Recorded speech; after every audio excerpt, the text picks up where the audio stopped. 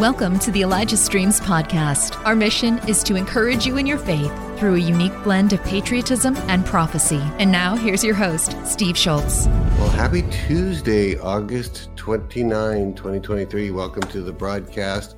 I'm Steve Schultz, founder, along with my wife, of both the Elijah List here, which is the written portion of what we do here. And then you're watching Elijah Streams, which is the video portion. So anyway, welcome to the broadcast. We are in year 26 of bringing you the voice of the prophets and having a ball doing it.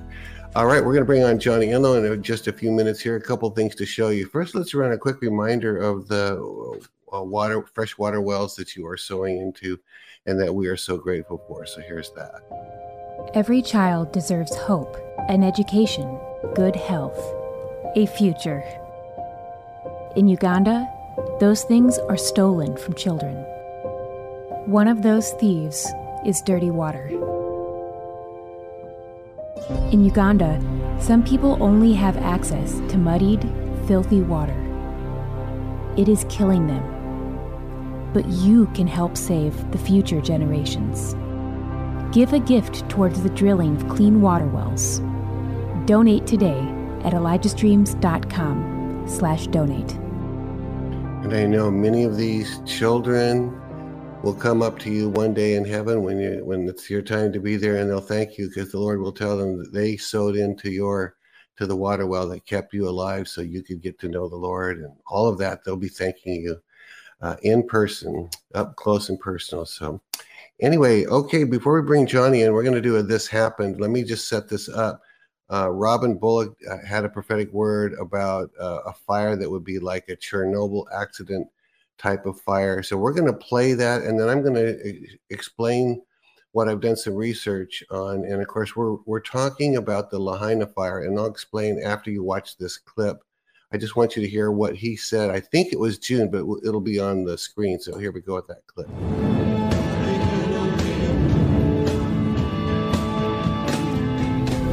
And I saw a war in the Pacific.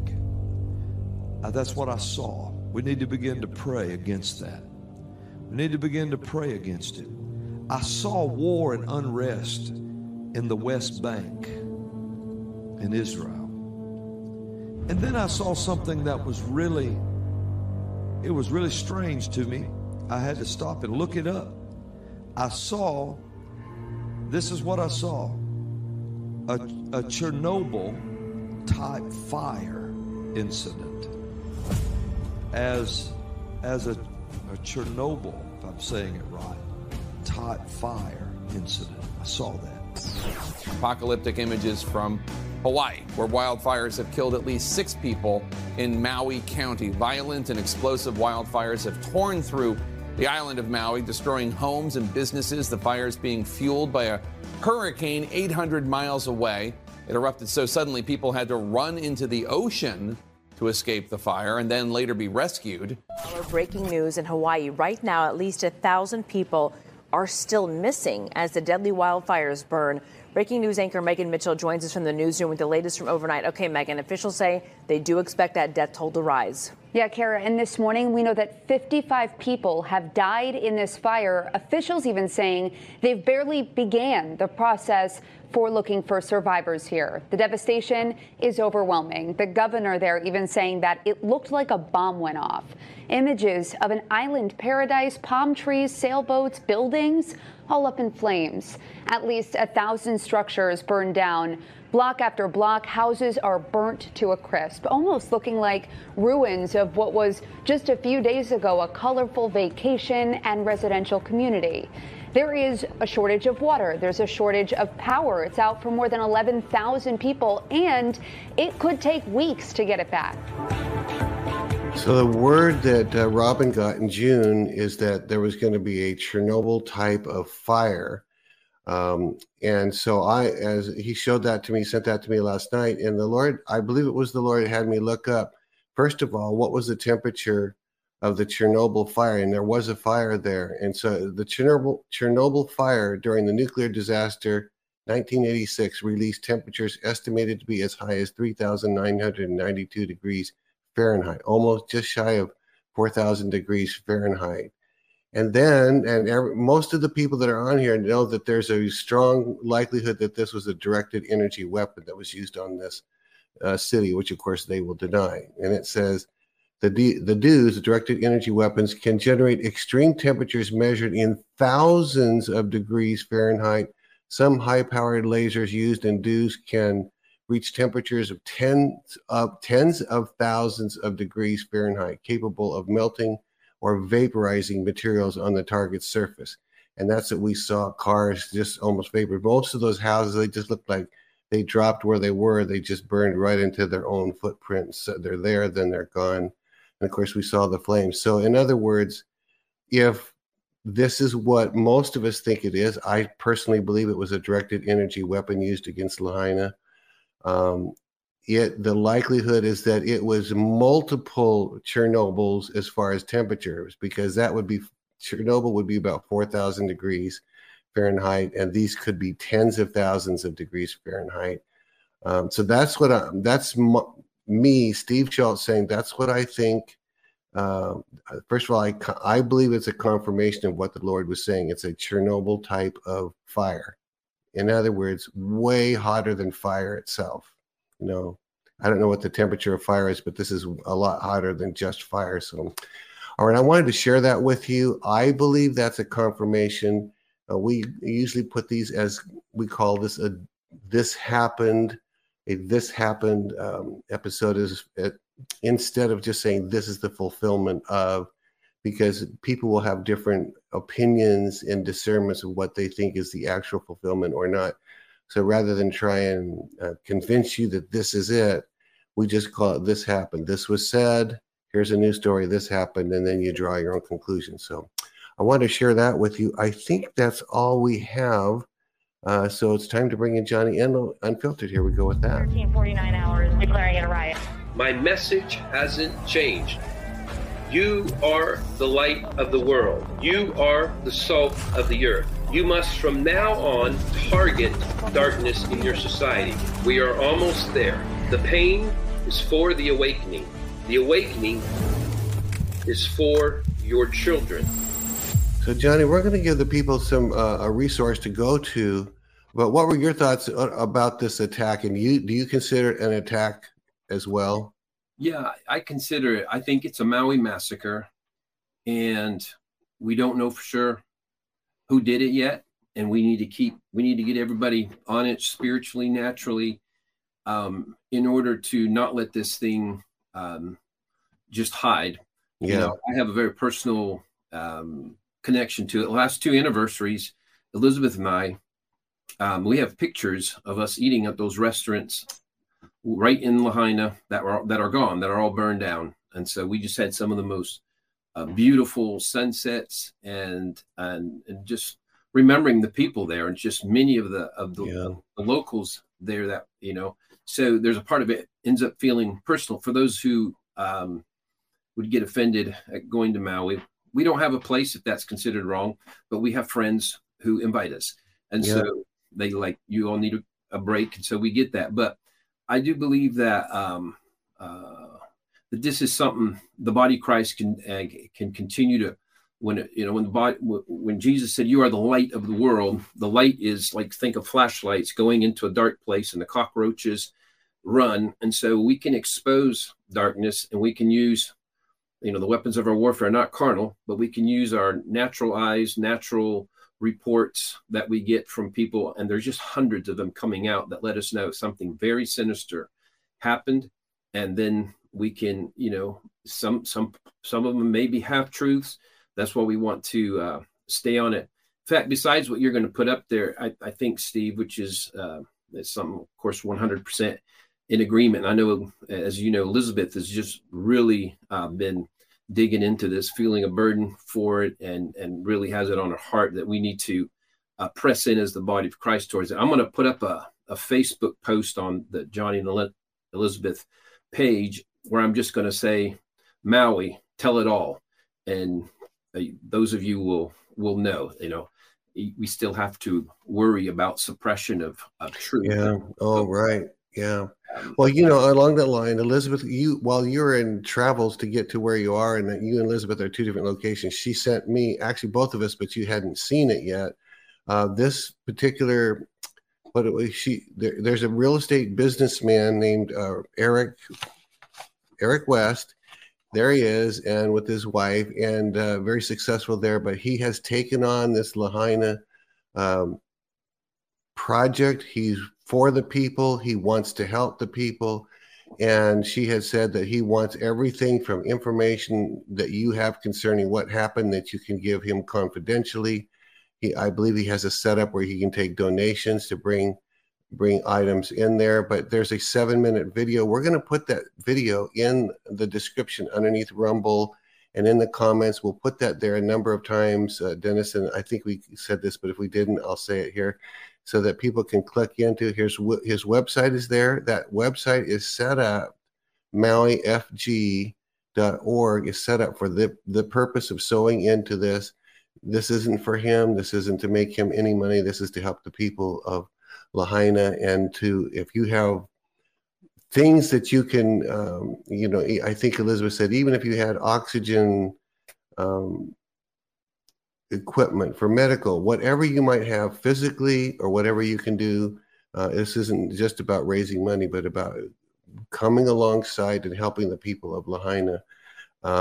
Anything else you want to say? I know when Elizabeth, because she gave me a long, carefully worded statement about how long she has watched him for days, give report after report after report online, so she knows that this is a man to be trusted. When Elizabeth says this is a man to be trusted, he sort of take that to the bank, in my view. But any other thoughts, Johnny? Well, the only other thought is, for some reason, I checked the weather report for Maui today, Lahaina, and there's like a triple alert, fire alert, because unusual wind and fire thing could happen, and there's unusual tides and flooding could be there. And what was the third one? I'm like, what in the world? So they may not be done being under assault. And wow. So just as we're agreeing with it, Lord, release the angels to stop whatever dastardly thing the demonic realm is trying to accomplish over Maui and Hawaii in general. Thank you, Lord. Yeah, that's huge. Yeah, so you got to check in your spirit on that. So, wow. I mean, I think we, even on our own elementary thinking, we think, okay, the enemy did a bad thing, now he's done. And you're saying they might not even be done. Well, the reason they may not be done is because they know people are going after evidence.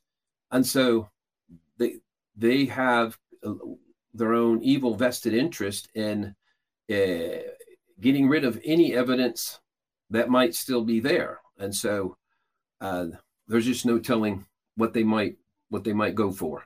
Yeah. And, and I'll say this, people have heard HARP, HARP, which has it's technology to stir up the weather, right? I mean, they've had it for a generation or so, for tens and tens of years, right? Definitely. And it can manipulate the weather, and we're not sure to what degree. At minimum, if there is a storm, it can aggravate it, direct it, add wind speed, which would be why there would be that, whatever, the weird, was it Hurricane Dora or something that was there at the same time. And so there is that capability. And then with the DEW's directed energy weapons that you mentioned already, Steve, that is going to the next level for, we'll say, whoever we call them, some element of the deep state. Some, I don't know, if it came from a China source, from whatever else, but it's part of, there's kind of, the war that's been going on behind the scenes. It's kind of, it's popping up into the real world where we're seeing that evidence, because there are fires. I think there was like 17 other cities across America that since then have had these sudden fires showing up. And actually, they were showing me in Colombia. I'll tell about not necessarily that part, but I just got back from Colombia last night, that they were showing all these fires. In fact, they caught somebody on video literally going through, forget what nation it was, and there's this swamp that has, the cane grass that's high, and somebody's is going with a blowtorch and they're going a speedboat, and they're just blow torching a whole area. Next thing you know, there's this huge fire, and of course, it's part of the deep state's next. It's not even just next; they're already been doing it. Is the environmental push thing they're trying to do is get nations, to buy into the fact that this is all happening because of global warming. Yeah. So it's going around as a meme. Here's global warming. These guys starting fires with something even more direct than the directed energy weapons, which come from, they can do that from the sky and whatever. I saw some, I don't know who it was because it was going by in the news, and it just made me angry, Johnny, because this thing had just happened in Lahaina. And so someone in authority was saying, folks, this means we're probably going to have to completely narrow our footprint, or our carbon footprint. And it just made me furious because, they're causing these disasters and then saying this is all about global warming or global climate change, whatever term they used on any given day. And the answer to everything is we need to control you, and you need to do less and less. You need to stay in your house and not leave. That's what they're trying to get people to do, and kill a lot of people that way. It just makes me so angry. That's one of the main points for those who don't know. They know that it would take approximately a third of the budget. That's really what the if they buy into the global, and they, and that's what they're trying to do, is get the leaders of a nation to say we're in it with them, and so you agree to whatever the accord is, and a third of the gross income of a nation will go towards that. So where they're already devastated, where they're already third world nations, this just beats them up more. And of course, they just know that a beat up nation is easier to control, easier to get to access the human traffic capabilities there. And so it's all connected to that type of agenda. None of these people have any concern at all for the actual earth and, for mountains or rivers. That's the hypocrisy of it all. Yeah. If there's anything, we maybe have some vacuum as the church, because we've had this, the planet's going to burn up and be worth nothing, ignoring all the scriptures that Jesus himself said, the righteous inherit, the meek inherit the earth. So we haven't properly valued the earth. And so in the vacuum of us not giving a message of caring for the planet, they've taken that message, but they're actually the destroyers of the planet. Yeah. And they're the ones that, according to Revelation, he will destroy those who destroy the earth. Yeah. They have a promise from him of judgment and justice coming on their head for doing that, because they are destroying the earth that he made since Genesis 1. And he looked at it before humans were ever on it. He said, this is good. And he said, this is very good. And that was before Adam and Eve were there. So for those who think this was just a disposable piece of junk that he decided to put the one valuable thing he had in the middle of junk, no. He saw it was good. He doesn't make junk. Our God doesn't create junk. And Johnny, you said something about a few minutes ago, do you have then a sense that the deep state, the globalists, whatever term we would use, that they're basically in panic mode because we're coming for them and they know it, and they're pulling out all the stops? What would you say about all that? 1,000%. I think what's become obvious, even, and I'll tell more about this, when I was just in Colombia, one of the things that I had the privilege of doing was a meeting with a bunch of governmental leaders from many nations, and that came to our event, and presidential candidates, and part of it, they just actually almost, I won't say, they surrounded me and like, you have to spiritually cover us. Wow. And because our initial motivation to even show up in government years ago was from reading the 7 Mountain Prophecy and this and that. They directly said, you're our father in this, and you have to do this and that, and all that. So as we go around, like, that was the nation of Colombia. Their president, his name is last name Petro, and he is, if possible, I don't know if worse than Biden. But he is such a scoundrel, and he's not just scoundrel and corrupt, but he's a pervert. They know about him cross-dressing and way, way, way worse than that. And this is around the world right now. And I am convinced that there is an operation. It's a military operation. A bunch of nations of the world are involved in it. It's been going on for a very long time. And the nature of there being so many of the worst leaders of decades being in charge of nations, I believe it's part of a plan where it makes sure they can't get away. They can't get away. It's like the Bidens. They can't just run off and hide because they're in the president's office. And so they're gonna get it all exposed, their connections, the betrayal. And once you start with exposing them, it's everybody who's been praising them and connected to them and aligned with them. And so there's a whole cascade of a reveal that takes place. But I believe that President Lula in Brazil, he is the Biden there. Petri in Colombia is their Biden. The guy that just got taken out, Castillo in Peru, he's not been a long-termer like these other ones. But you go around the world and there's a bunch of these figures, and it is a global takedown that's taking place.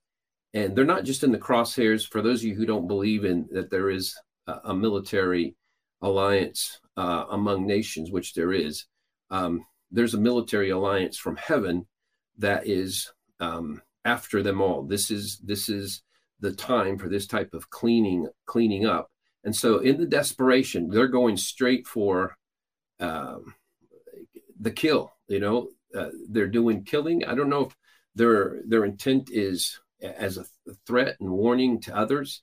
And but the part of it that's okay is they are being revealed, they're being exposed. As I've said several times, I was just got through saying this in Spanish several times down in Colombia as well, that you can misread when the enemy is more overt, such as the Maui situation and many others that we're seeing.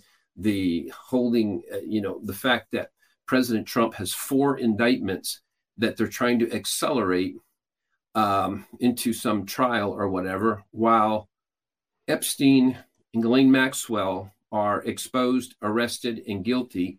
And what they're guilty of for is trafficking minors to these people that came to their island.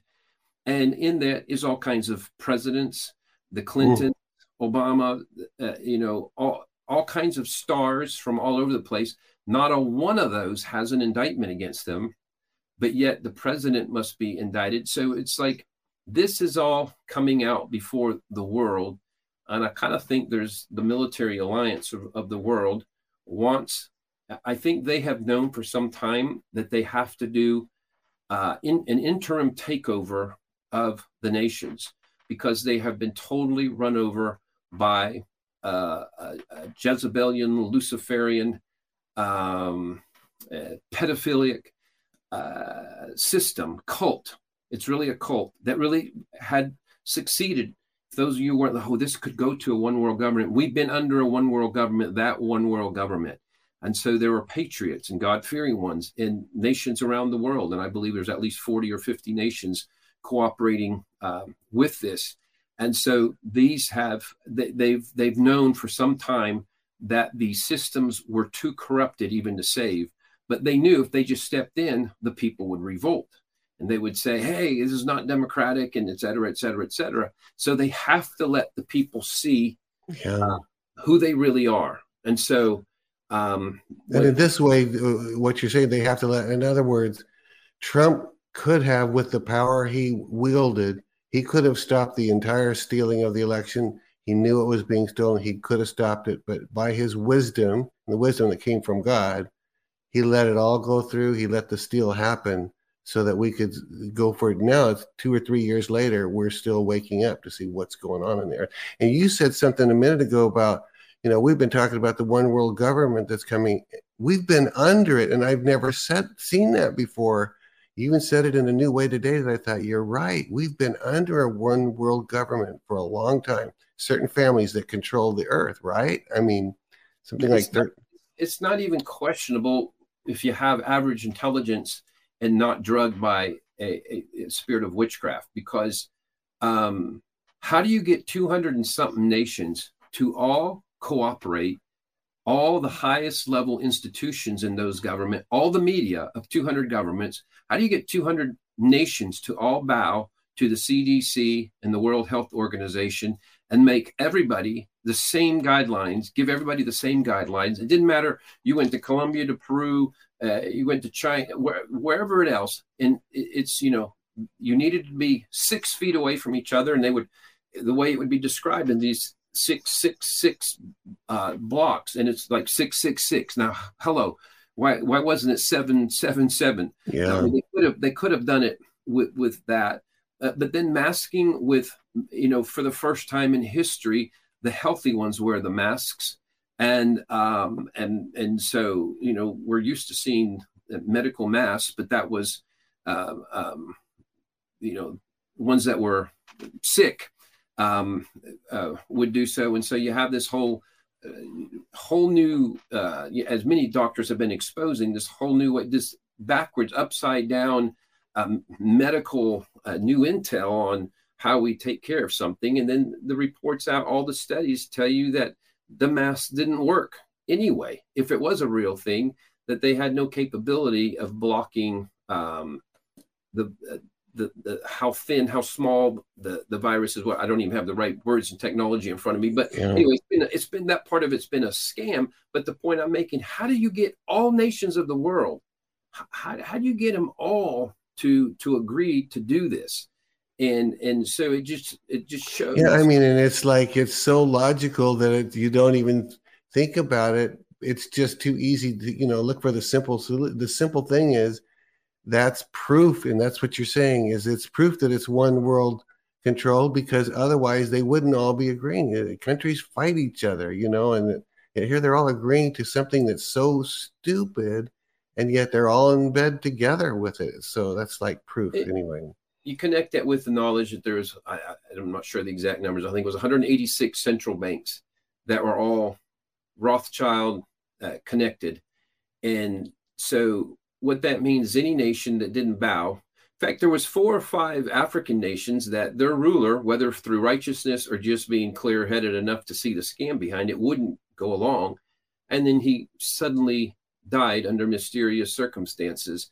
And then every nation that didn't bow faced, you're not going to get any resources from, and especially anybody who's already in debt. That's why they like nations in debt, because once you're in debt, they're like, we're going to make you pay up now. Basically, we're going to bankrupt you as a nation if you don't kiss the ring and go on with this agenda. But I'm like, how could it have gotten any worse? They're literally, when the numbers come out, we're going to find out that this, number one, it was bioengineered, and it was only probably through prayers that it was, it got decimated the way it did, to it not being very significant. But between the bioengineered COVID and, of course, 100 times worse, the vaccinations itself, it is going to be known to be in the millions, the deaths that they cause. Not even to talk about, like, the nation of Peru, only 30 million people there, and 5 million people lost their jobs, and they had 47% of middle to small businesses in Colombia shut down and closed. So they killed economies, they killed regional economies, national economies, they killed people. And so it was a global hit from a global world government. And so whatever you look at, and whatever perspective people have of the end times out of the book of Revelation, is like, no, there's going to come a time when this and that and the other. Listen, the straightforward damage that they did to families and to economies, not to mention, they're saying that year and a half, 2 years, depending on what nation it was, 2.5 years of students being mass restricted and not allowed to learn the normal way, that there is, they already have ways that register kind of, that's their projection. We won't necessarily say we'll agree with their prophetic word, but there is a deficit, an educational deficit that will register on them for forever because of what happened, plus the distortion of that time. Plus, there's been approximately, depending on what nation, maybe even more, 25 increase of depression and on children and young people since the COVID. So it's an all-out assault from hell and the gates of hell, using this Luciferian pedophilic mafia that is getting removed. It's happening. It is getting removed. And, we're at a point, this is an interesting transition season, month, weeks, whatever, where suddenly we're having to transition from only building up or primarily building up to we've got to wake up and say, folks, this is not a drill. Thanks for listening. The Elijah Streams podcast is made possible by donations like yours. To become a partner, go to ElijahStreams.com/give. This is really happening. They're really attacking whole cities, and hundreds, if not thousands, are dying. So there's a point where you got to say, I know you and I feel very strongly about we not scaring the people. God was very clear. And yet there's a point at which you say, folks, this is actually happening. Wake up, right? I mean, what else would you say about that? No, and that tension you just talked about, Steve, is significant. And I was in Colombia with a bunch of leaders from all over Central and South America. In fact, where I was speaking was going out to 65 nations. And it goes with that intro we have. The pain is for the awakening is for your children. Yeah. What I began prophesying, just I think others as well, but since 2016, I said a great awakening is coming. It will be preceded by a rude awakening. So the rude awakening is to wake us up. And so if you're asleep, and most of society has been, and I had no idea of the depths and the level of thoroughness of the hold of the demonic and the Luciferian cult on everything. To the degree you were asleep and unaware of it, you had to, it's like if someone's asleep and needs to wake up, there's not a wrong way it doesn't matter if it scares them. You throw a bucket of water in their face, what's going on? It's fine. It's worth it. You have to scare them the first time. But once they're awake, then we go into, hey, this is part of a great awakening. So I kept going back and forth. I said, here's the part I have to tell you of the rude awakening. So the rude awakening, so we'll apply it like the children of Israel, as we do it all the time, talking about the 10 spies and then Joshua and Caleb going there. Well, the 10 spies, there's a part of the rude awakening. Hey, they are big enemies. They're giants. And the problem is, if they don't know the next step of they will be bread for us, that Caleb and Joshua, but they needed to be aware that if they thought they were just going to, skip and run into the promised land, and it was all just unoccupied and just to be available for them to be the head, not the tail, with nothing. It's like, no. There are stuff. And so it's being exposed at a global level, 7 mountains, the infiltration, all the 7 mountains, the tops of all the mountains have been taken in all the nations of the world. It has been strategically gatekeepers at the top of all the mountains that don't allow you're allowed to certain place. But if you haven't allowed yourself to be blackmailed, you are not given access to the top levels. And that's what is being cleaned up. And, Steve, this is the part that's really, really encouraging if people understood. President Trump's interview with Tucker Carlson on Republican night, the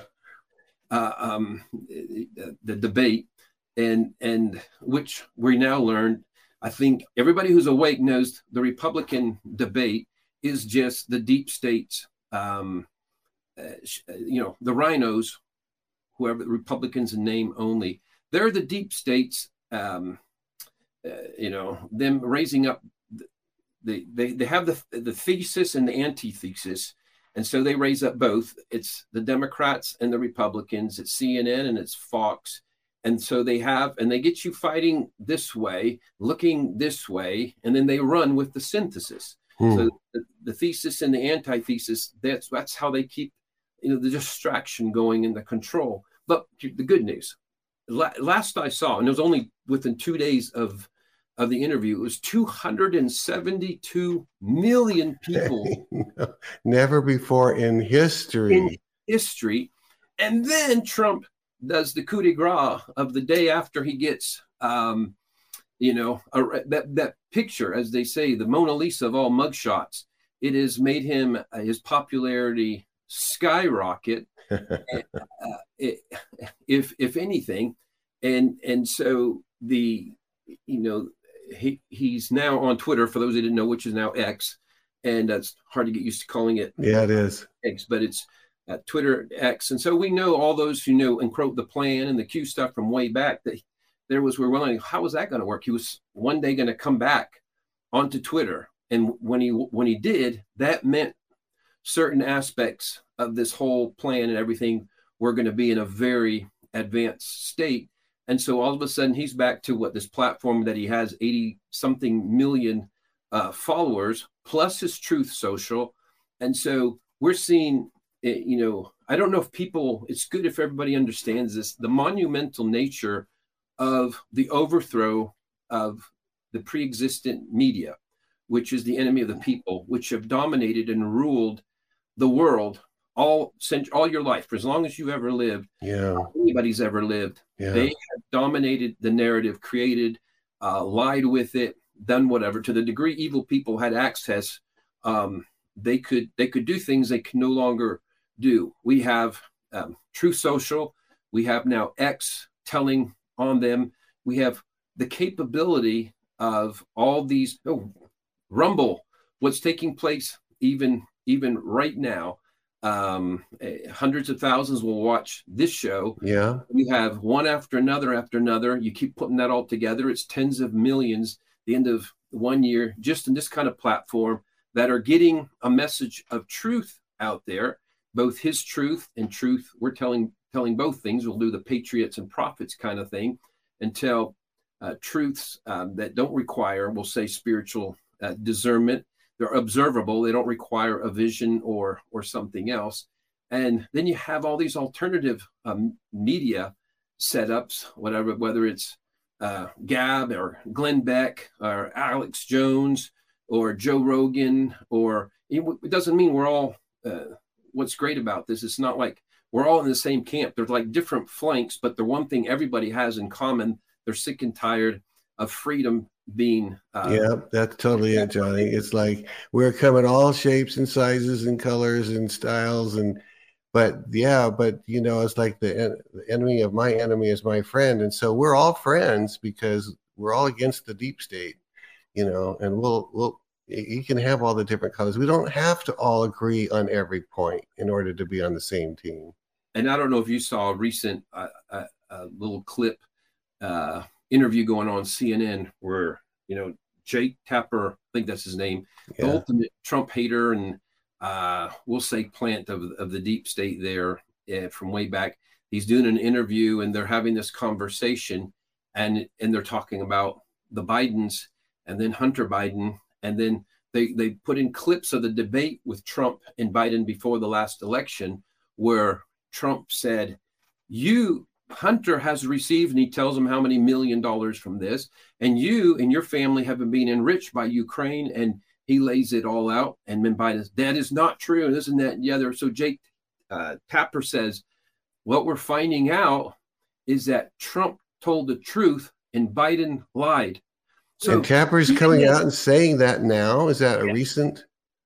Yes.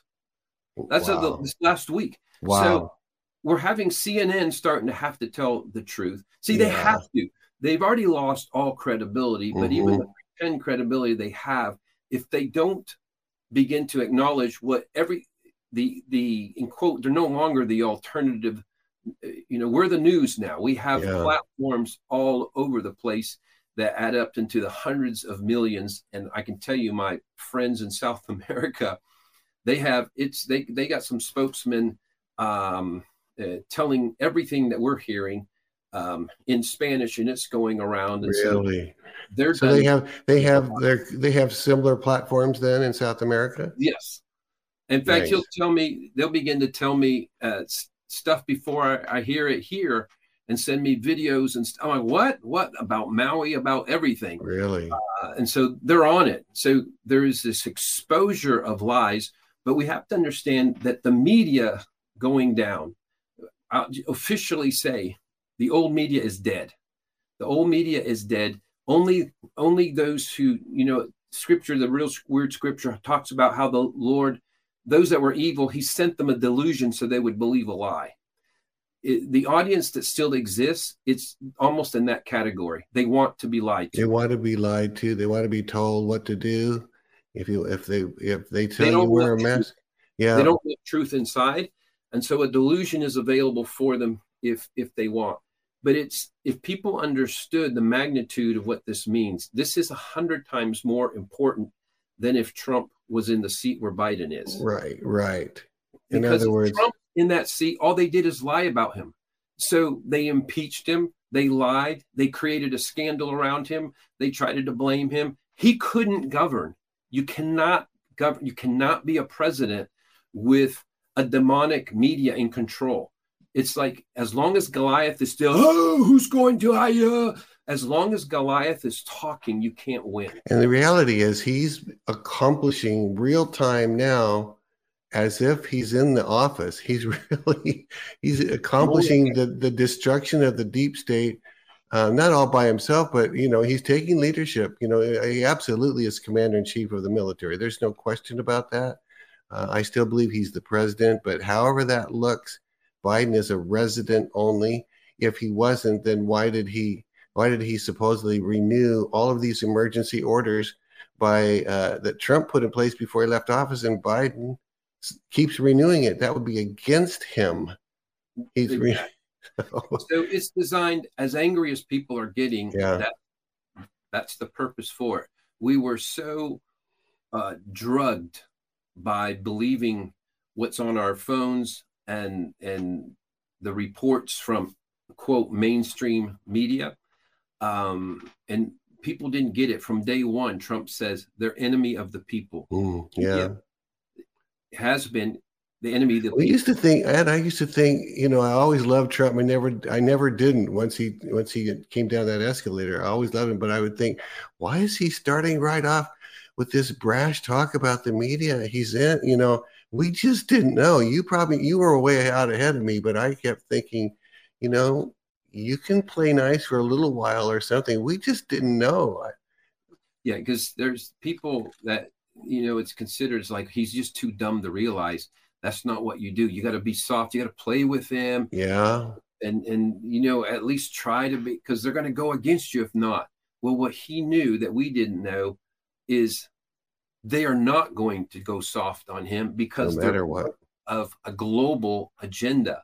They are part of a global Luciferian plan, and they are not media. They are their tanks, their atomic weaponry is the media. That's what they have countered on.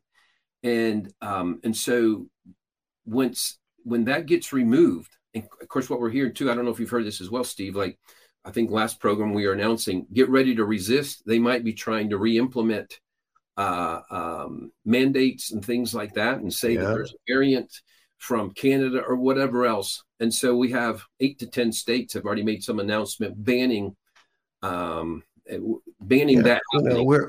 We're already creating a T-shirt that says "Do not comply." Well, this is one. Well, I won't say what it is because we're printing it, but we'll let you know when it's available.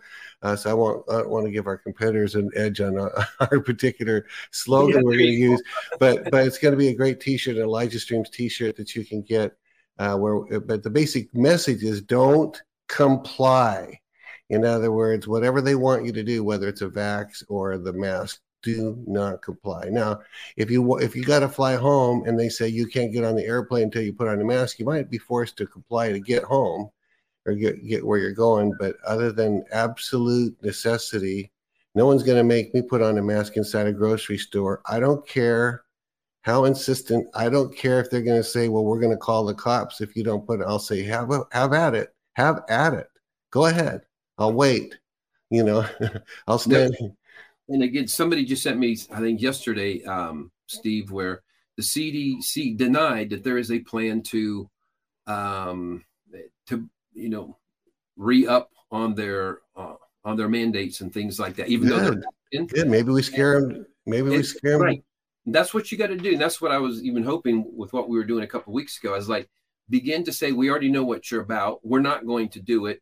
And so they have to, and they said, the report was based on the report that's coming out that there's a planned something. No, but here's the deal. We've already seen the Walgreens, our local Walgreens, they're putting in the new 6-foot things. American Airlines has the new separation 6-foot things going on. They've been planning it. Here's the deal. This has been their plan for depopulation for decades, probably over a century.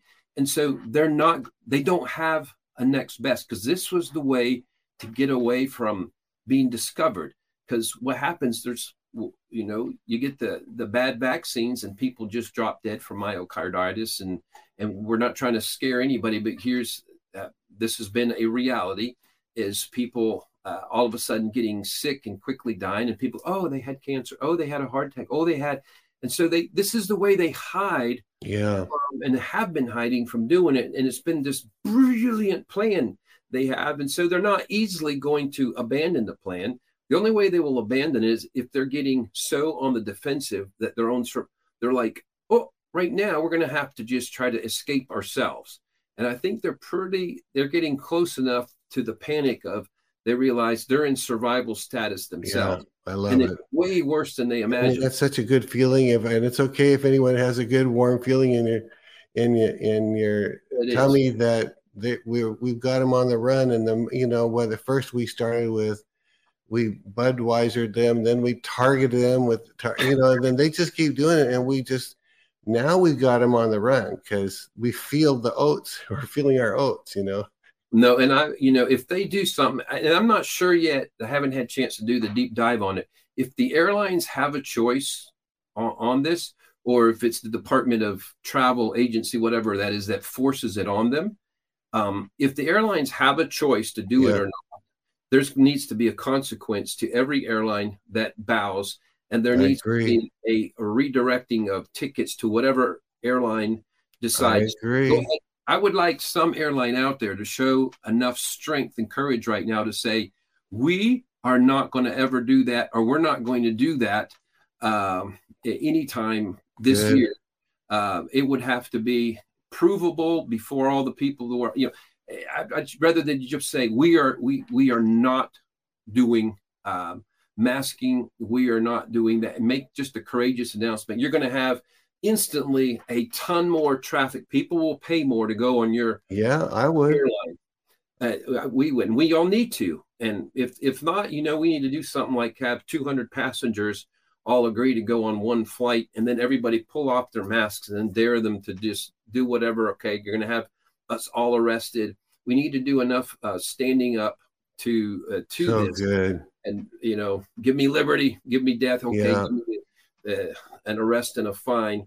We have to have the courage that if they want to take it that far, we're willing to go that route. And we've talked a lot of the last months about get your popcorn out. This is the show. Let the show begin, and that we can be eating popcorn while we're doing this. Like I said, while we're doing the next Budweiser thing or the Target or airline. It's and if airline came along and announced that they're not going to require it, I would be on this horn telling everybody. This such and such airline has announced they are not going to require masks. I would, I would shout it from the mountaintops with all of the, Same here. I will do it. That's out there. We dare the airline. Somebody in American, on United, Delta, Alaskan. Somebody showed the strength and courage that you are not tied into this world. I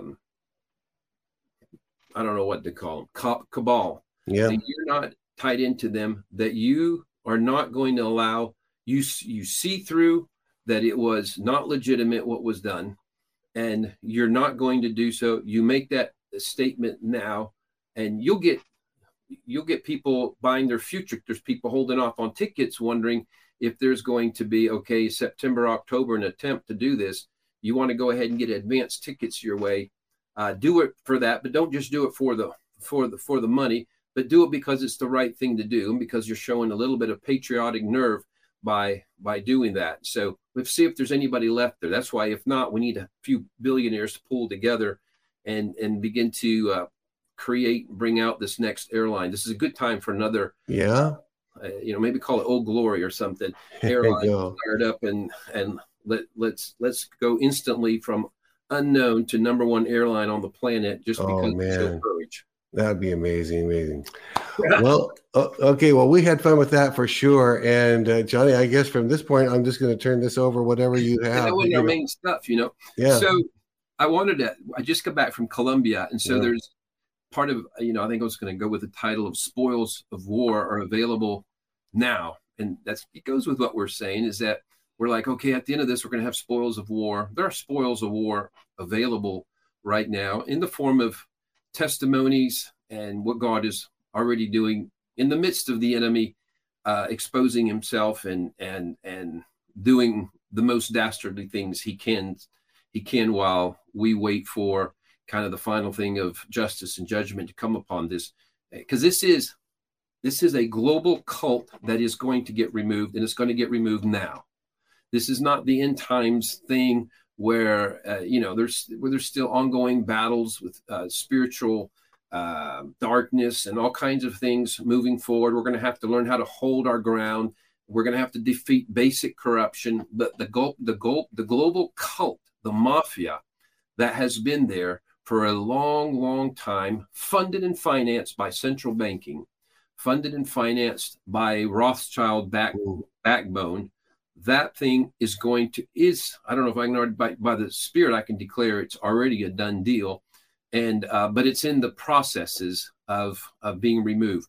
Everything you see happening with BRICS, Brazil, Russia, India, China, they've added South Africa, Saudi Arabia, and the nations that just got accepted to come in there: Argentina, Iran, Nigeria. There's about 8 more that just not only did they just get accepted, they just announced they will do trade among themselves without the American dollar. Now, if you don't understand what that does at the global level, because it has been, and quote, the American dollar, but it's the petrodollar that's connected to the Federal Reserve and the IRS. Federal Reserve and IRS are not governmental institutions. They are institutions of this mafia that have been stealing money for a long time. And on that, just, a lot of people, including myself, I've been really late to the party about realizing that the IRS is literally not a U.S. government. It's chartered out of Puerto Rico. It's like out of Puerto Rico. And the Federal Reserve is neither federal nor a reserve. It's a mafia that lent money to the United States in 1871 to help them get out of war debt. So they had to cease being a republic, we did, and became a corporation. And so they had to create and build a corporation headquarters, Washington, D.C., a district that is not subject to any state or nation. It's independent, and it's part of this whole arrangement that involved in us losing our sovereignty and then becoming enslaved, where they have a right. And this was their right. Part of we'll say the agreements of their loan to bail us out is we have to be able to do ongoing stealing from you. So, if you didn't know the basic idea of the Federal Reserve never checks if there's an asset that backs their printing of money. They have. They just print money when the government says we need more. They print the money, and then they charge high interest to the government on worthless pieces of paper, right? They print it on worthless paper, and then they charge you. Not only do you have to pay that paper back, but you have to pay interest on as if it was it's crazy. So if they print $100 billion so they can send to Ukraine, so they can keep hiding their biolabs and whatever, they just made themselves $100 billion because that's what has to come back to them. And then the interest on it, they've also made them.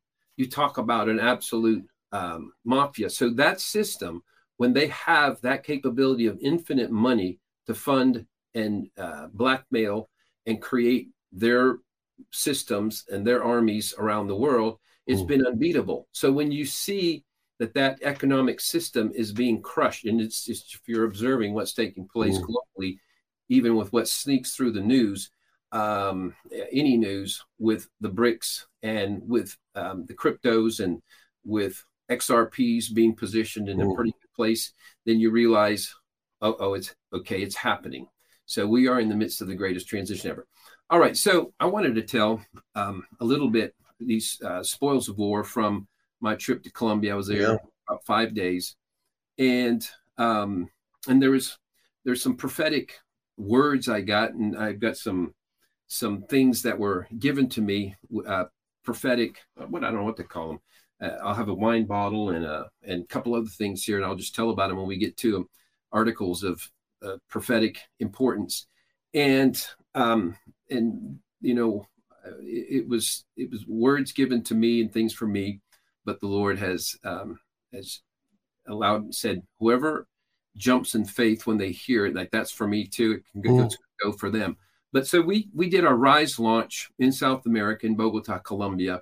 So Rise, is connected to an app that we have both in English and Spanish. Reformers Influencing Society Every Day. It's not really the advancement of an app. We have this message of the 7 mountains, the 7 mountain mandate. We're supposed to be involved in every area of society. And people have been asking us around the world for better tools to connect with each other. And so we have this app that, there's an initial test that tells you what mountain you're on. And then organically it allows you to connect with people of the same mountain. And you can do it by city, by nation, or just global and go that way. So now we have one. This was the launching of it in Spanish as well. And so Rise, again, stands for Reformers Influencing Society Every Day. And in Spanish, we made the Rise work. They still say Rise, but it's Reformadores Influenciando Siete Esferas. So Reformers Influencing Siete Esferas means 7 spheres, but siete starts with an S and esfera starts with an E. So it just worked out perfectly for along those lines as well. So this was our launch there, and we had even leaders, and particularly political leaders from Colombia itself, from Central and South America, actually from Israel. And so people already in government, people that are at the congressional level.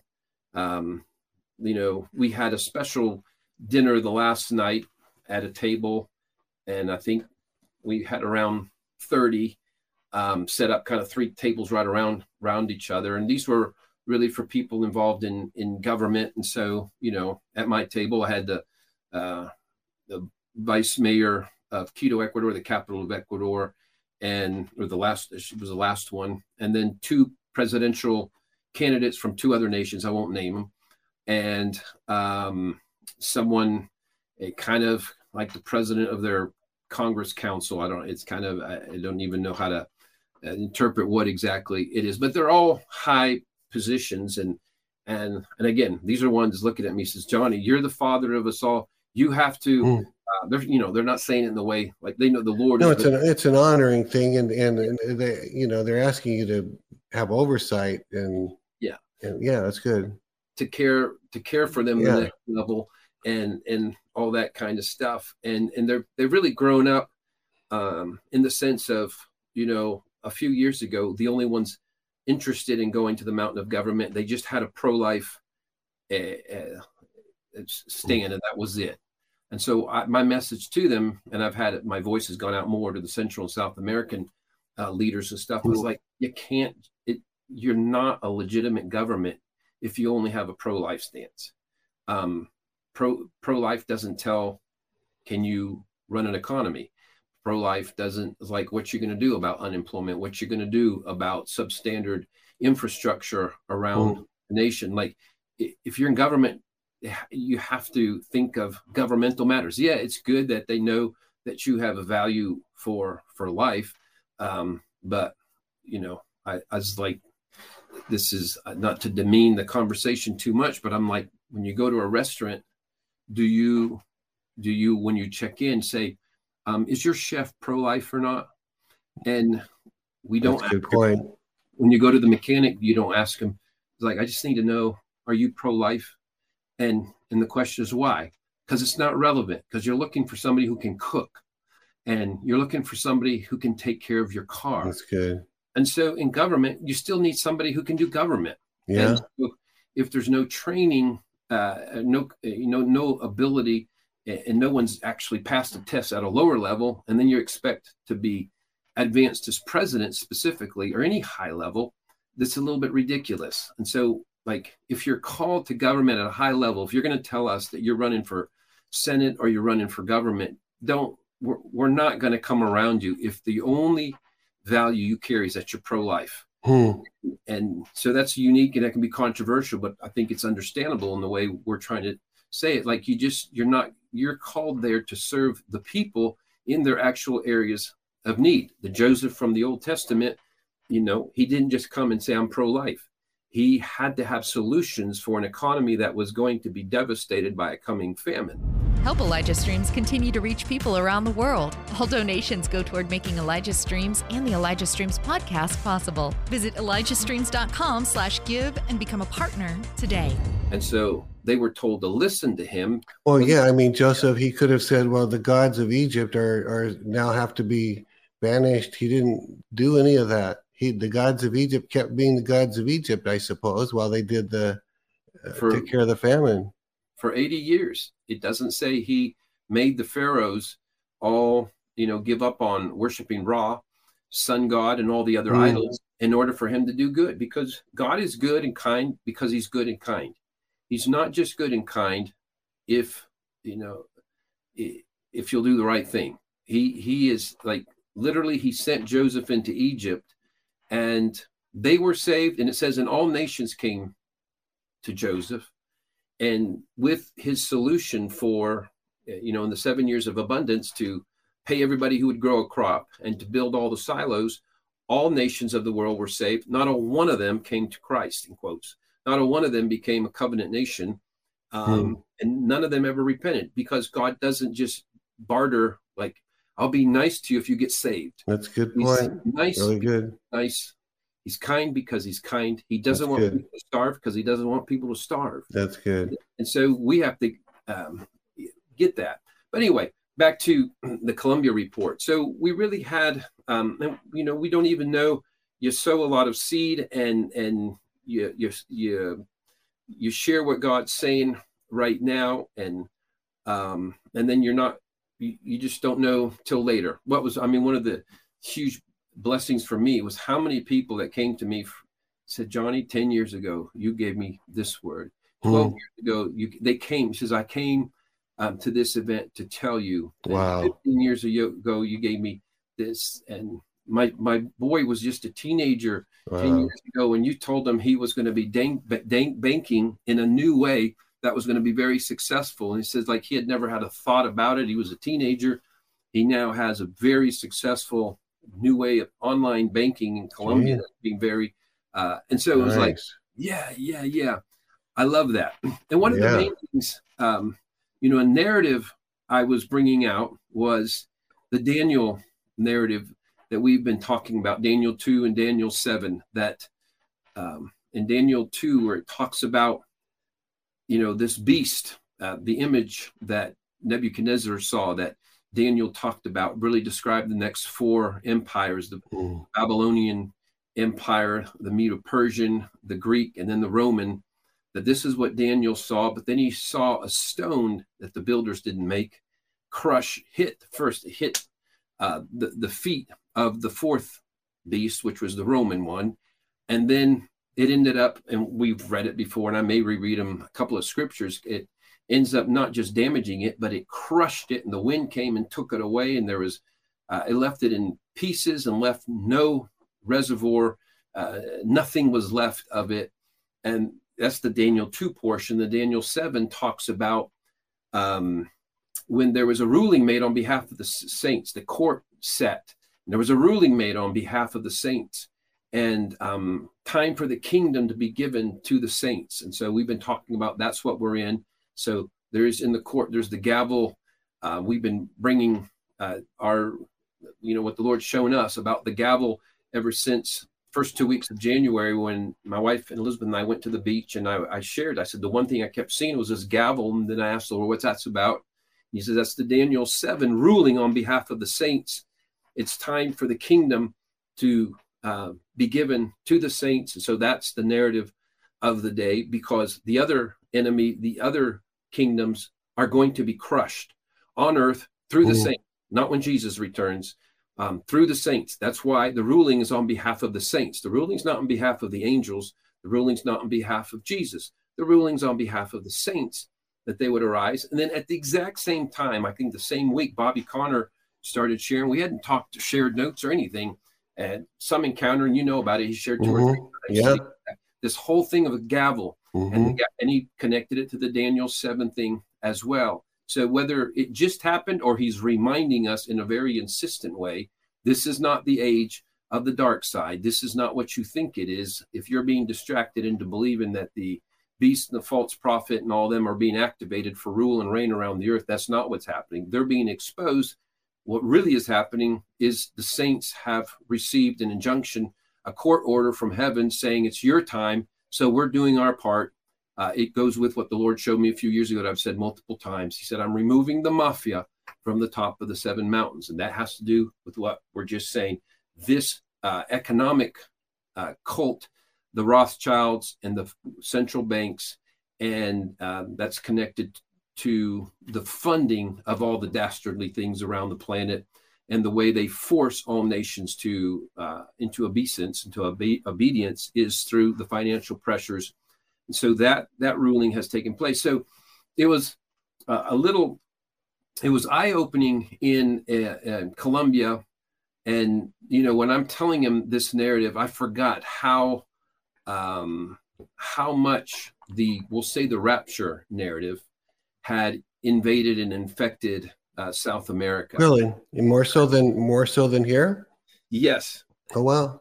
So because Billy Graham has been a big deal, the Baptist Church is being a big deal. And I'm going to say a couple things. Actually, there's a really good news that I was going to do right up front. I haven't gotten to that.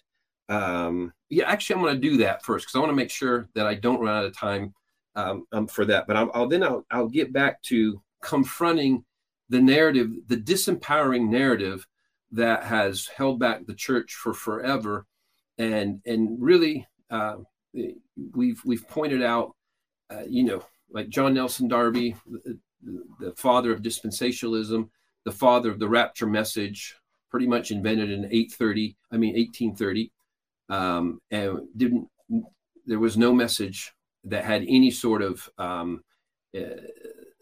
didn't carry any weight anywhere. If it existed in some obscure 1% of the body of Christ, there might have been some. So you're saying before 1830, people weren't saying, that there's a sudden catching away while everybody else remains, and da-da. No, it's a non-existent concept. What do you know? Until 1830. Wow. And so actually we're on it enough. I better go ahead and finish this part of it out. So let me just, I wrote chronicled some things down, and I think it'll help me say it faster, which is what I want to do right now. But this goes into what I'm confronting there, because so we not only do we have a lot of pastors come to the event, but specifically presidents of pastors associations. And so pastors that represented, 50, 100 or several hundred pastors. And so they were like, eye-opened, at first stunned with what I'm saying and how I'm saying it, and then stunned with the proof that I'm making over and over with my subsequent messages.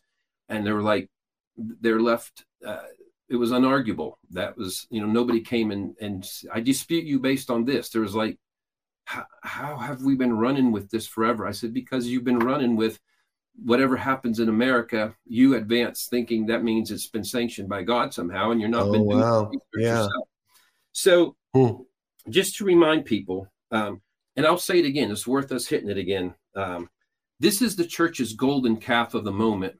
If you remember the children of Israel, when they were going into their promised land, well, Moses went to get the 10 commandments, and he delayed. And so Aaron said, like, oh, well, the people are getting nervous. And so he constructed and he had some people, he says, throw all your golden earrings in, and he made a golden calf. And then this is what brought you out. They needed something visible they could see, et cetera, et cetera. And so the judgment on them that the golden calf was ground into powder and the people were forced to eat it. And we could go into the scriptures to show that. But there's an aspect, the golden calf is being ground into powder, and it's the people that advanced it, that put it together, are being forced to eat it. Now, on another time, I'll I'll go through perhaps what that means. But it's an important, why am I calling this a golden calf? Because we've given so much, this has been our narrative. They created a narrative. Moses goes off for a minute and they create a narrative that the golden calf is what brought them freedom and what will take them to freedom. And it was just Baal worship all over again that came from Egypt. So people know what I just said to you. I say a lot of people don't know that John Nelson Darby, that he is the, he's the father of dispensationalism. And we don't have time to teach on dispensationalism. We've talked about it before. But dispensationalism basically allows you to, if you want to know honestly what it allows you to do, it allows you to dispense with scriptures you don't like. It allows an amazing arrogance to take place where someone who claims to honor and love the Bible is able to say, this part of the Bible is no longer relevant. And why? Dispensationalism. That was a certain dispensation. When Jesus was here, he was supposed to walk in miracles. That's a cessationist aspect of it. He was supposed to do it to prove he was the Messiah. But when he went, it's no longer supposed to be around. And therefore, you can dispense with the fact that he said we're all called to operate in signs and wonders. These signs will follow them that believe. But you actually get to extract scriptures you don't like. And so Acts 2, I give you power, wait on the Holy Spirit, and he will empower you to be witnesses to me, and you can carry my authority over all the demonic realm. But by dispensationalism, you can dispense with truth you don't want to believe in. You either don't have faith with. And so it's just amazing that because it has sounded sophisticated, oh yeah, I'm a dispensationalist. You are one that has chosen not to believe the whole Bible, and you found an elite intellectual way of saying, I don't want to believe the whole Bible. And that's just the reality. And John Nelson Darby, what people don't know about him is that this was, because I've just been doing a little more study as the Lord leads, is you find out that his family was one of those ancient secret society families. Oh, really? All the way back from 1500, like 300 years before he was around, is where I found history. The Darby family, and they owned Leap Castle, one of the castles of Ireland, and it's famous as being the most haunted, ghost-haunted castle, or evil one in all of Ireland. And it's partially because I don't know if it would have been his mother, grandmother or great-grandmother. She would hold seances and spirit readings.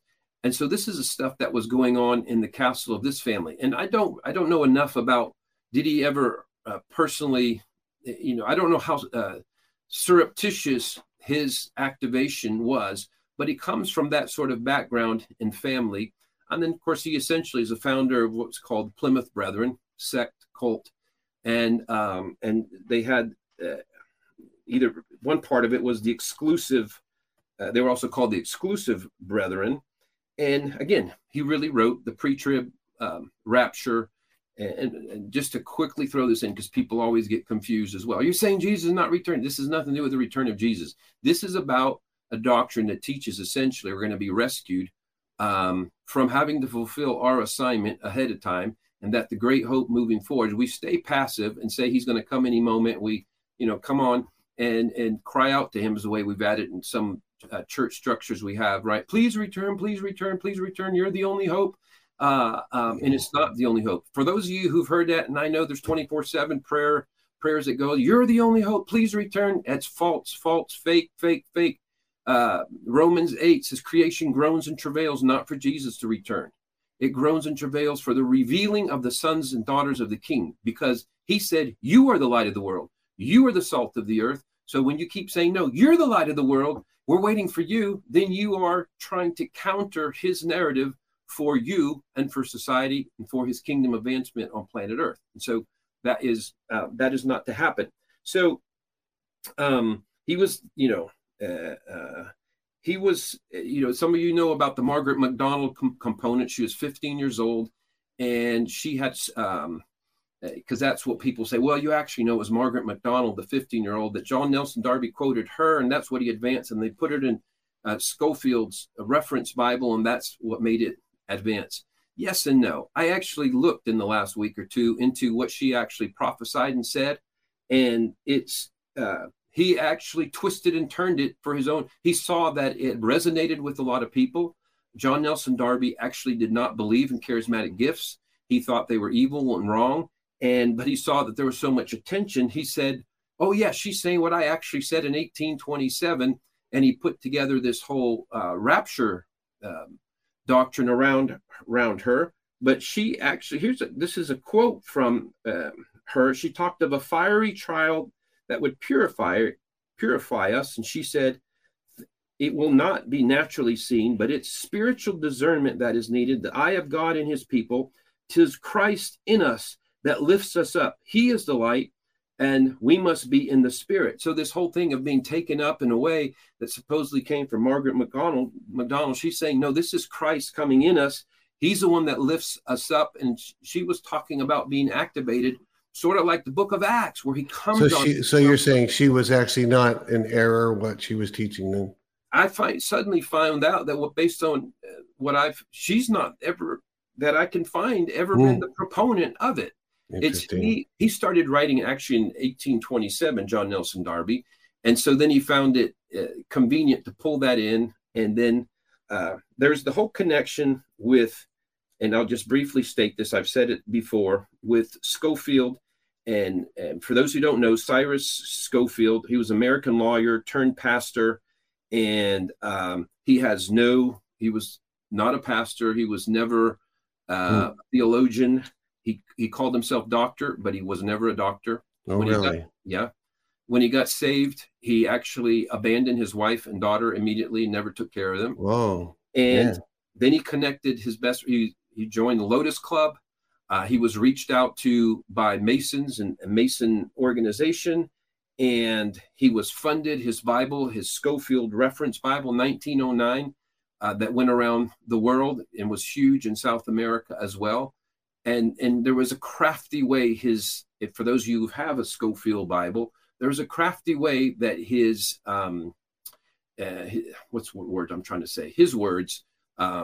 commentary, Scofield's commentary, was weaved in where people that weren't being told thought it was scripture.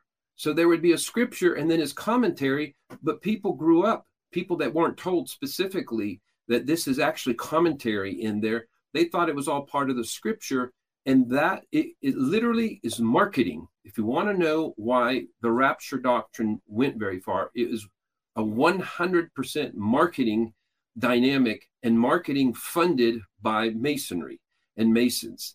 And this is going to shock people. You can just do the research on it. The Baptist Church really was founded by Masonic money. Really? Saying everything Baptist is wrong. I have good friends who Baptists even now.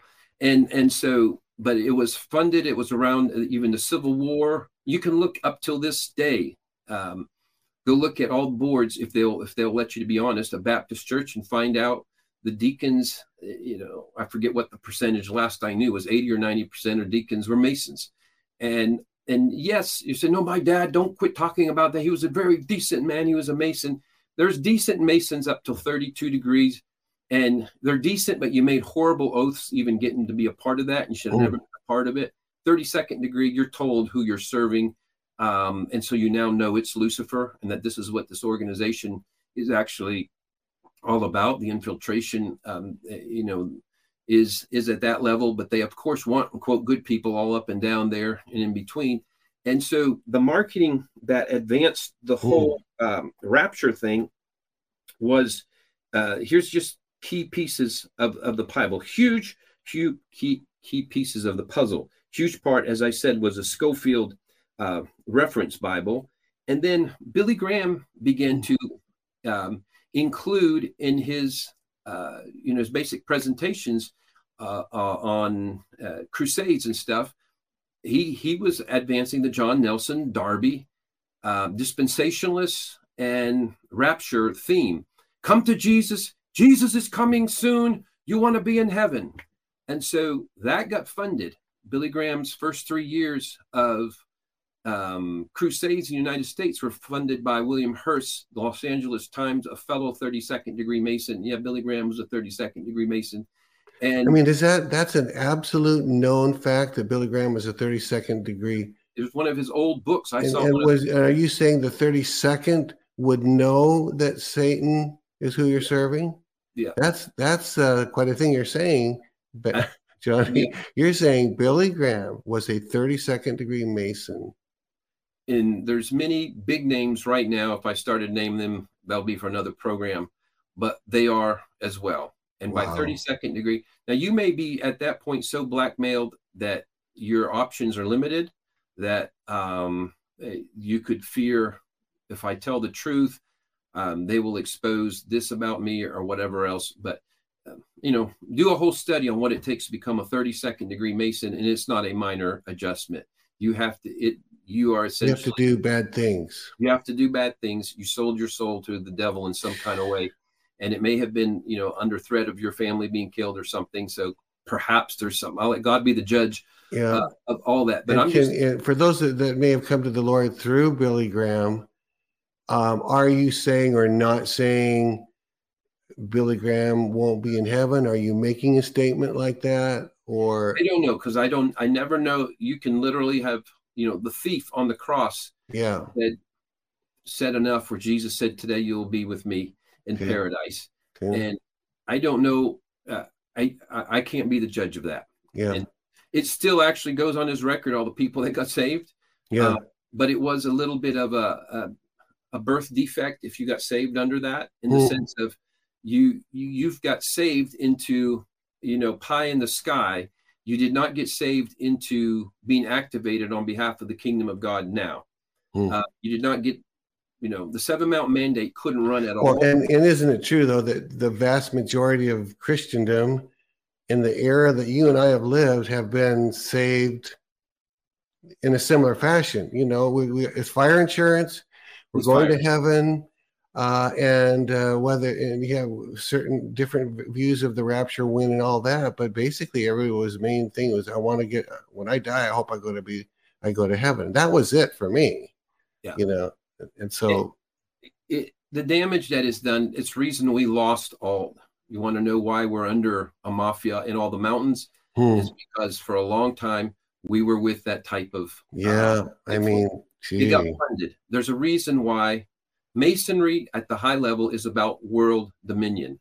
They know the enemy is Christianity.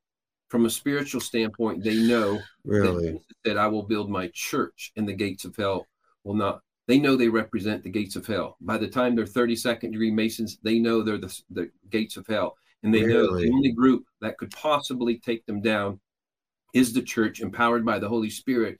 So their one assignment is to have a neutered church. So when you get saved under Jesus is coming soon, but you want to be with him as fire insurance, you are neutered.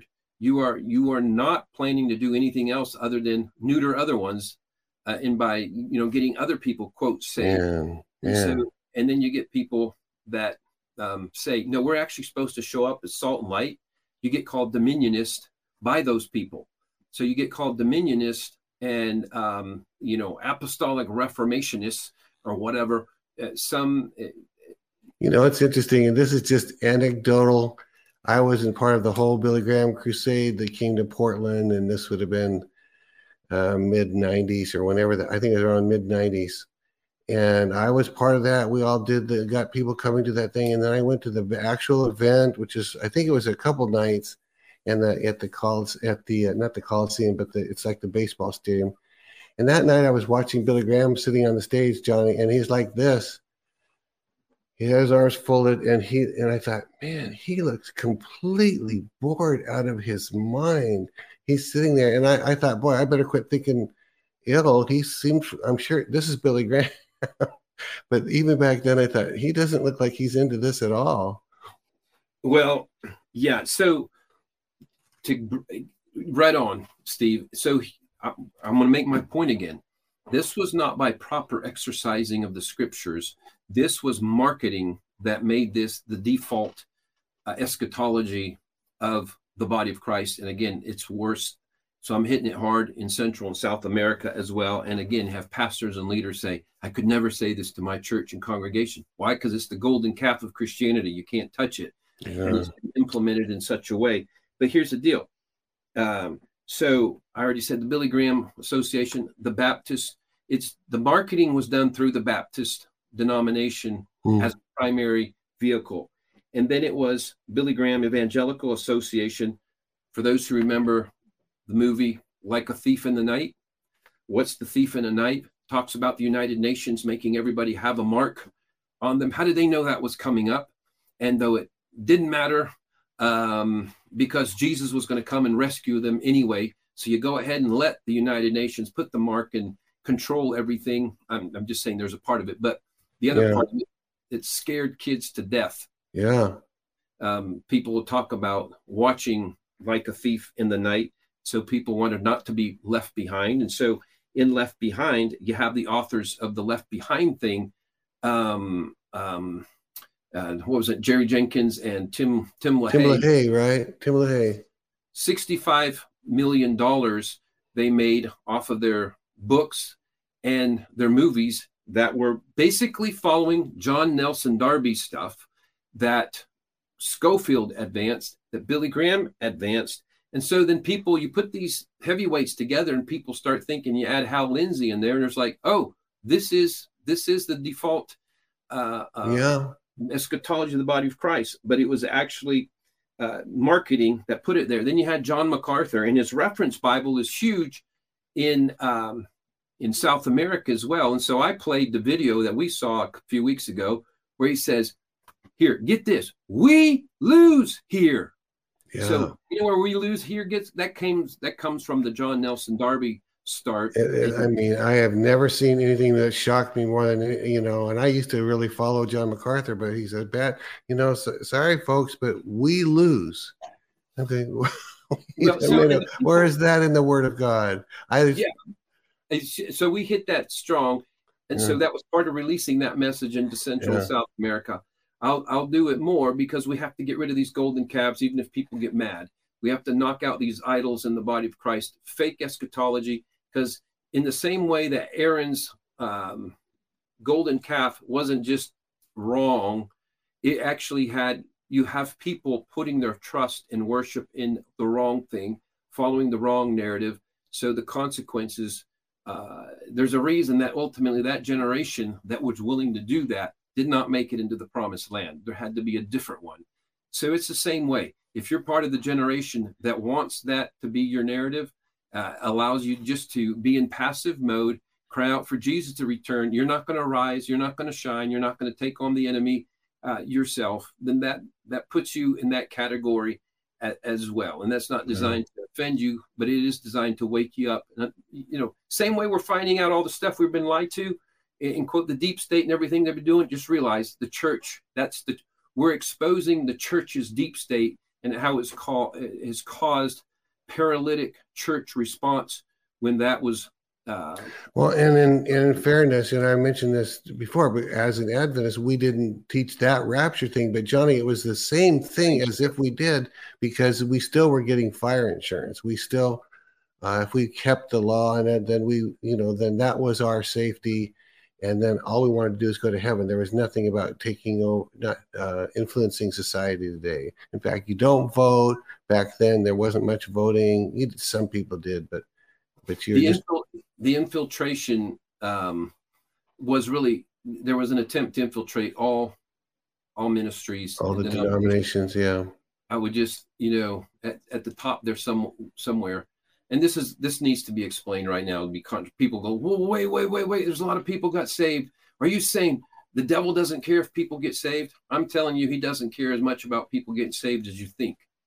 He's never going to go to heaven. He's not going to see the people that get saved. His assignment internally, what he rallies his own demons around, is to stop God's plan on earth.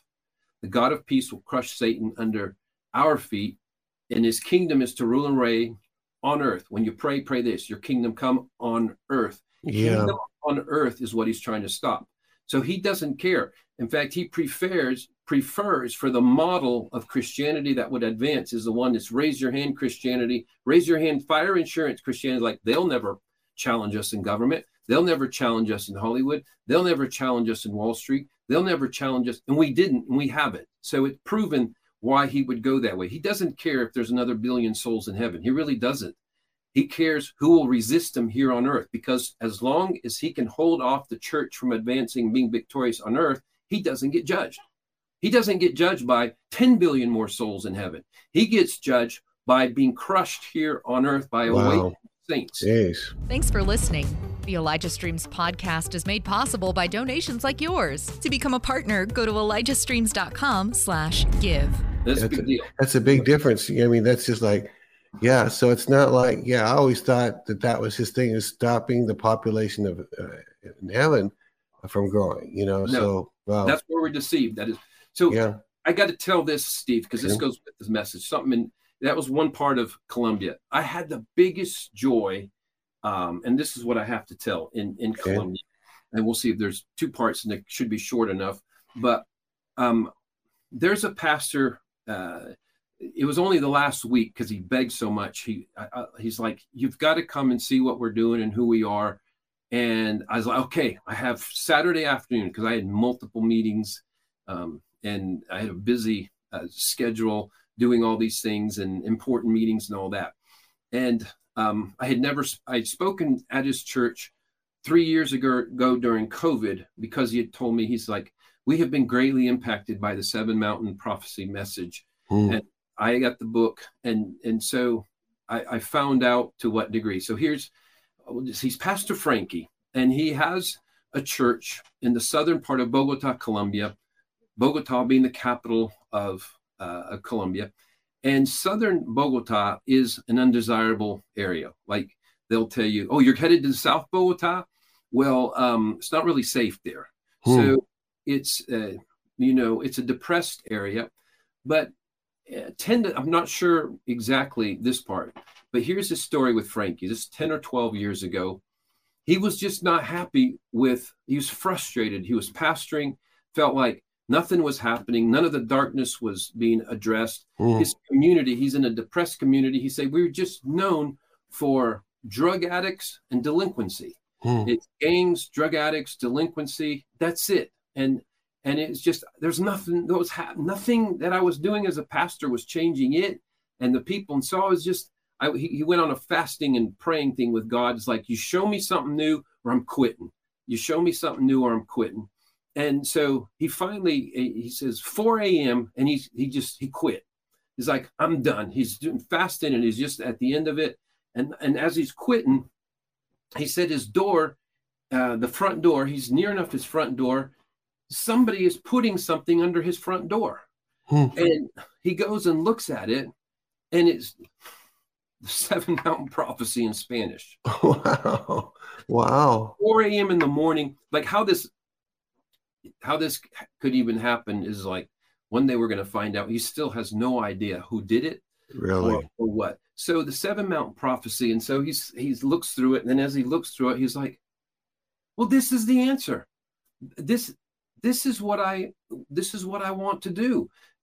This is how we begin to go after things." So, long story short, because we're trying to do the short, he brings into the church. Well, I'll just tell you the way they are now. You get saved.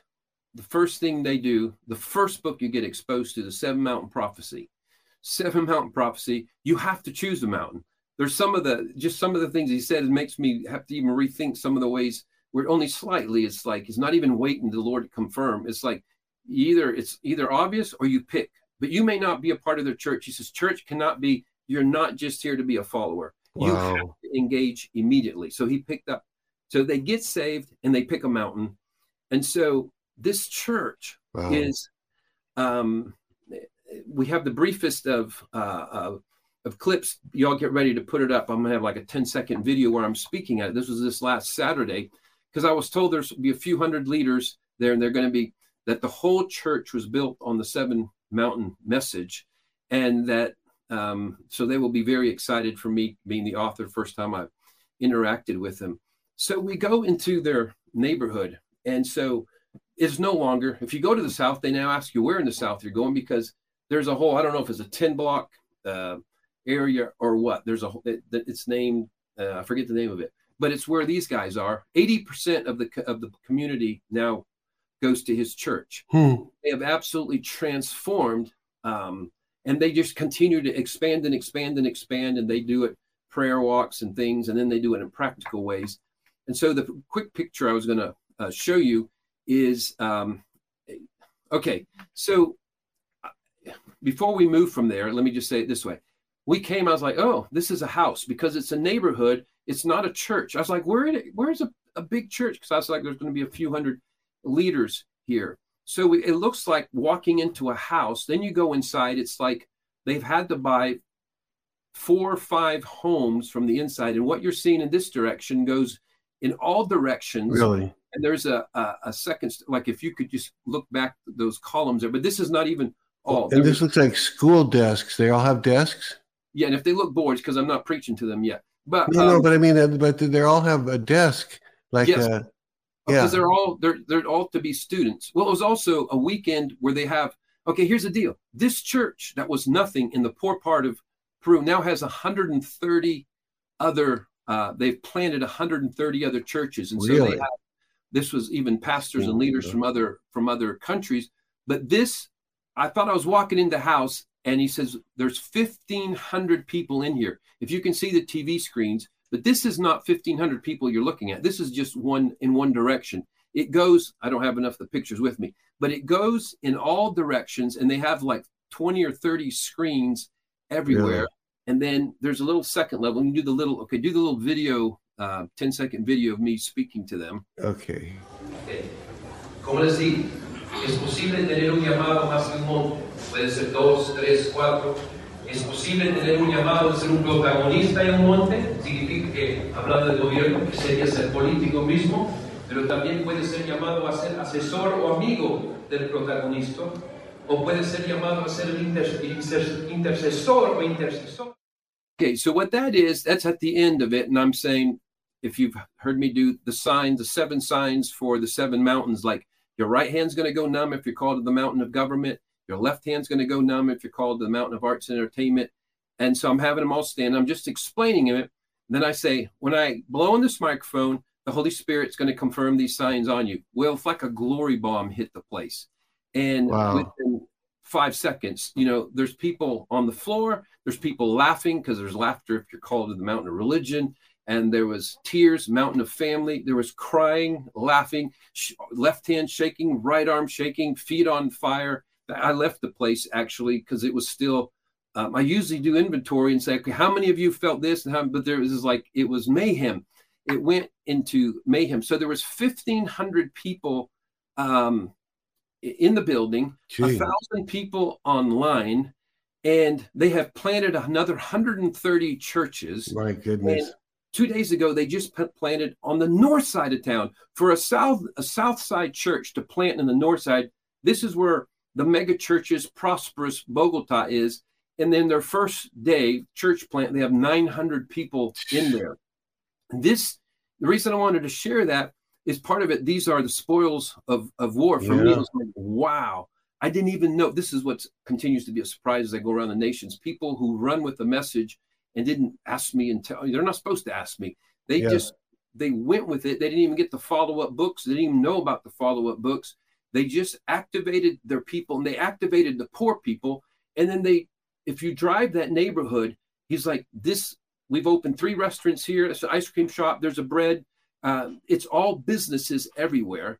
And then they have they've trained young people, young men. The church pays for them. If they think they're going to be a good political candidate, they train them, raise them for the arts. They celebrate governmental people. They celebrate arts people. They celebrate everything. And it was like probably the best honest model for the 7 Mountain, what it can do, because they have exploded even during COVID, during this time, and they're seeing miracles. They're having the gold and rubies and things come down during worship. And it's like they're an entirely a 7 Mountain, which just means believing in a big God and they have activated 100%. They're activated, going to work in the kingdom of God, you know. And so, man, Steve, this is part I just had to share today. Yeah. So at the end, he introduces me to the ones that are about to be in government. They already have one person in key places, city council, top place there, and the ones that are winning awards and different things. So it's like just it's like wow. If you know South America, to go to what was poor neighborhoods and have these people thinking and acting this way, it just tells you what's available. But he says, this is our top artist. They even know what their top artist is for Mountain of Arts and Entertainment. And the Lord told them to make something for you. And so let's see if we can show Jesus Christ, just judge, righteousness and justice are the foundations of his throne.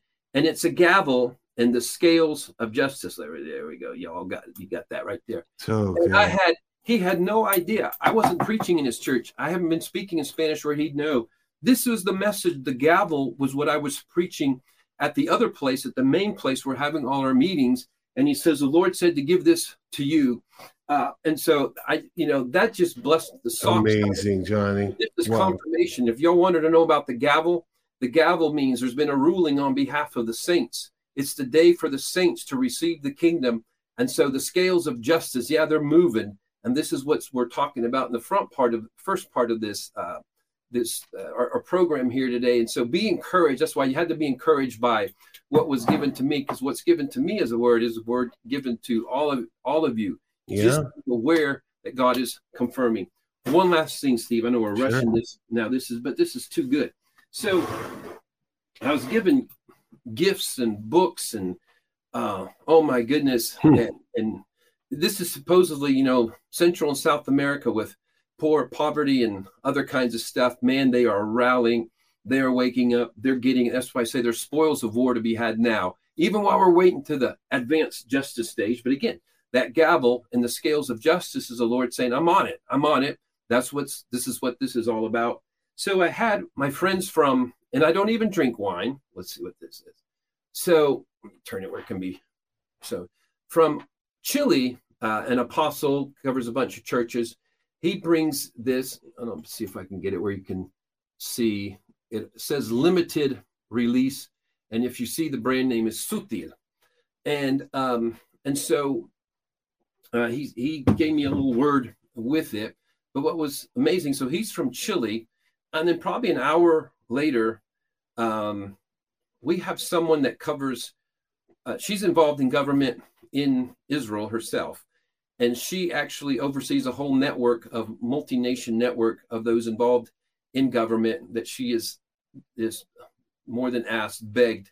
And I've like, okay, I'll give you spiritual covering to the degree I can on, it says, you're my father and this and that and the other.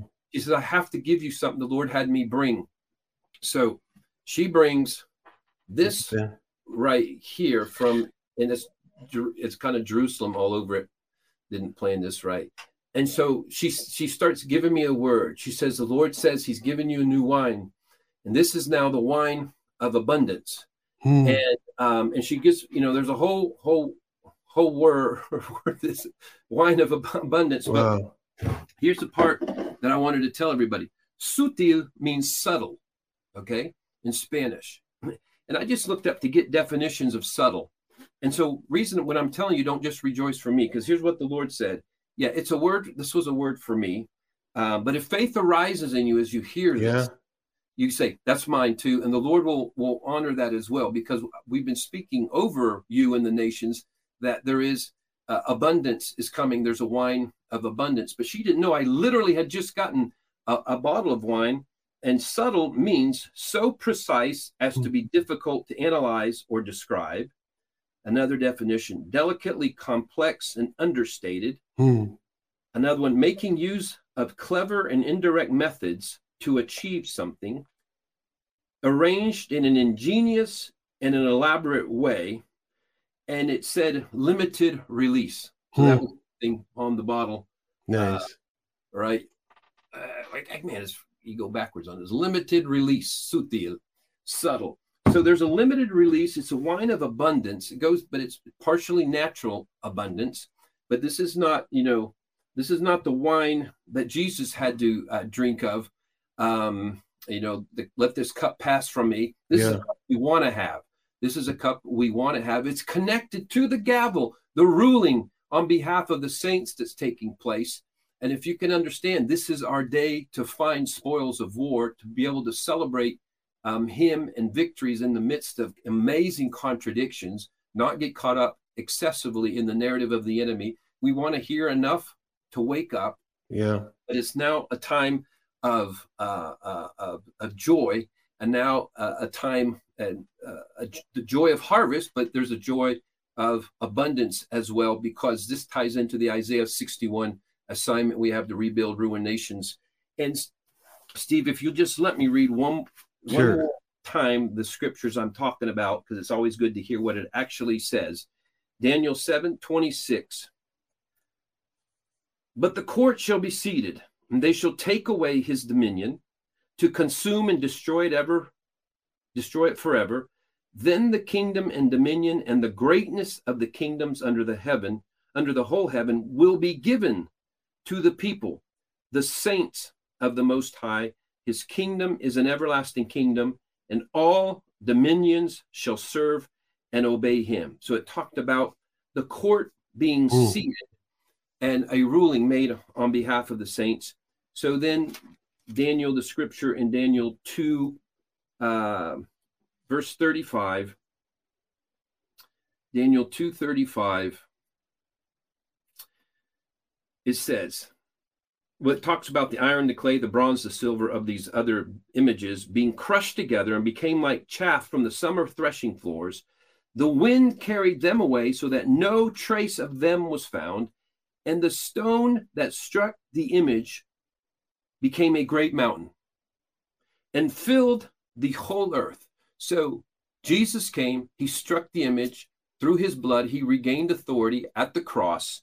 And so wherever this lying narrative that we lose here on earth, that we heard John MacArthur put out there, saying we do not lose here on earth.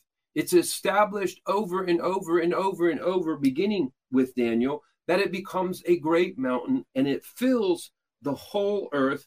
And we connect it with verse 44. In the days of these kings, the God of heaven will set up a kingdom.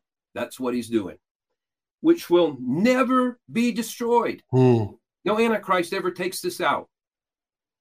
And the kingdom shall not be left to other people. It shall break in pieces and consume all these kingdoms, and it shall stand forever, inasmuch as you saw that the stone was cut out of the mountain without hands, and that it broke in pieces all these things. The great God has made known to the king what will come to pass after this.